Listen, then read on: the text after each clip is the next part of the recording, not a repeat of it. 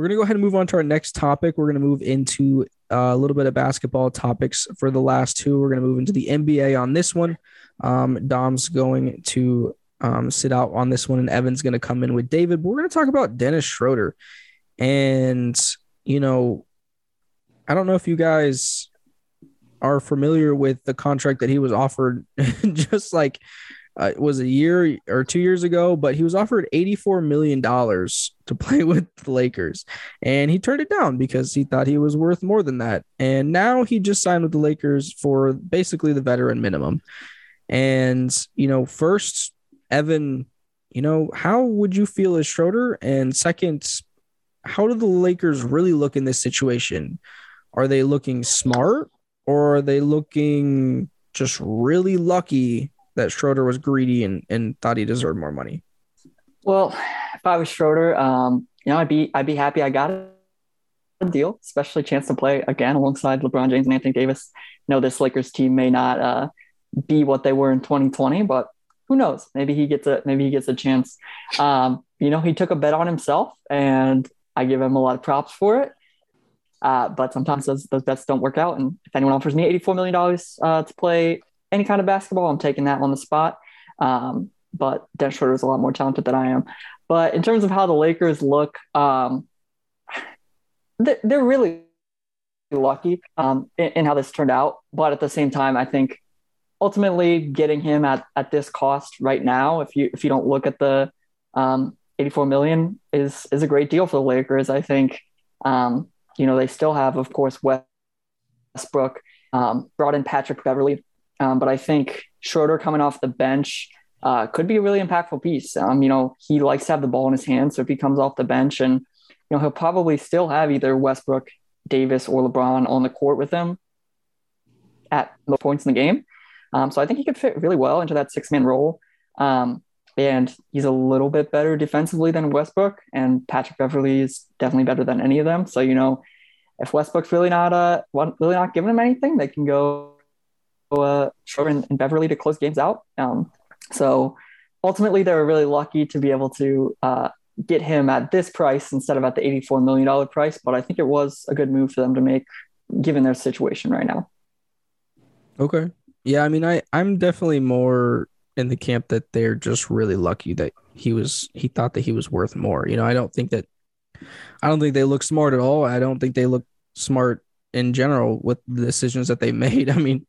You have three guards on your team that are pretty much the same. You're just paying them different amounts of money, and one's a liability, a complete liability on the floor, and you're paying him the most. So I don't know. That's a tough situation, and they kind of look really unsmart for that. And I just think that they're lucky that Schroeder said that he deserved more than $84 million because, they're getting a good rotation piece off of the bench at the veteran minimum, especially at the guard position. I do think that he's still a good rotation piece within the NBA, but he definitely wouldn't have been I don't think it would have been cool to be paying him $21 million a year to be a rotation piece at the end of the bench. So they got lucky on that one. But David, what's your viewpoint on the questions that I proposed and Evan and I's points on this? Yeah, I'd have to agree that the Lakers got really lucky. While I do applaud Schroeder for taking that chance on himself and wanting to prove that he is worth more than what they offered, but at the same time, no matter who this is, whether it's Dennis Schroeder or somebody else, you're taking that gamble on you can perform up to those level of expectations, and B, you're going to be healthy the entire season. Because if you go in and you're betting on yourself and you break an ankle and you're out for a month or two at least, if not the entire season, then be like a whole year. Broken ankle. Look at Trey Lance. Then you're shooting yourself in the foot. You should have taken that. Damn, he broke his ankle and shot himself in the foot. Plexico burrowed himself. Damn. Then I think that you should have taken that 84 when you had the chance to. But still, at the end of the day, the guy's still getting paid $2.5 million for a year.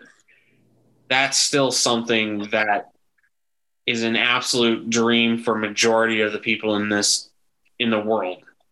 Yeah, I mean that's like 1,000% more than what I make in a year. So, well, I don't. That's probably not the exact math, but Yeah, close. it's probably close. So, yeah, that's just I don't know. It's kind of an unfortunate situation for him, and hopefully, maybe he's able to have a good year in this system, and then maybe he's able to go somewhere and actually get a little decent money to come off the bench and be a role player. I don't think he'll really ever be that sixth man again, but maybe he proves us wrong. So I'm sure the Lakers will be somebody that we talk about a lot going forward because they always have lots of fun topics to have during the NBA season.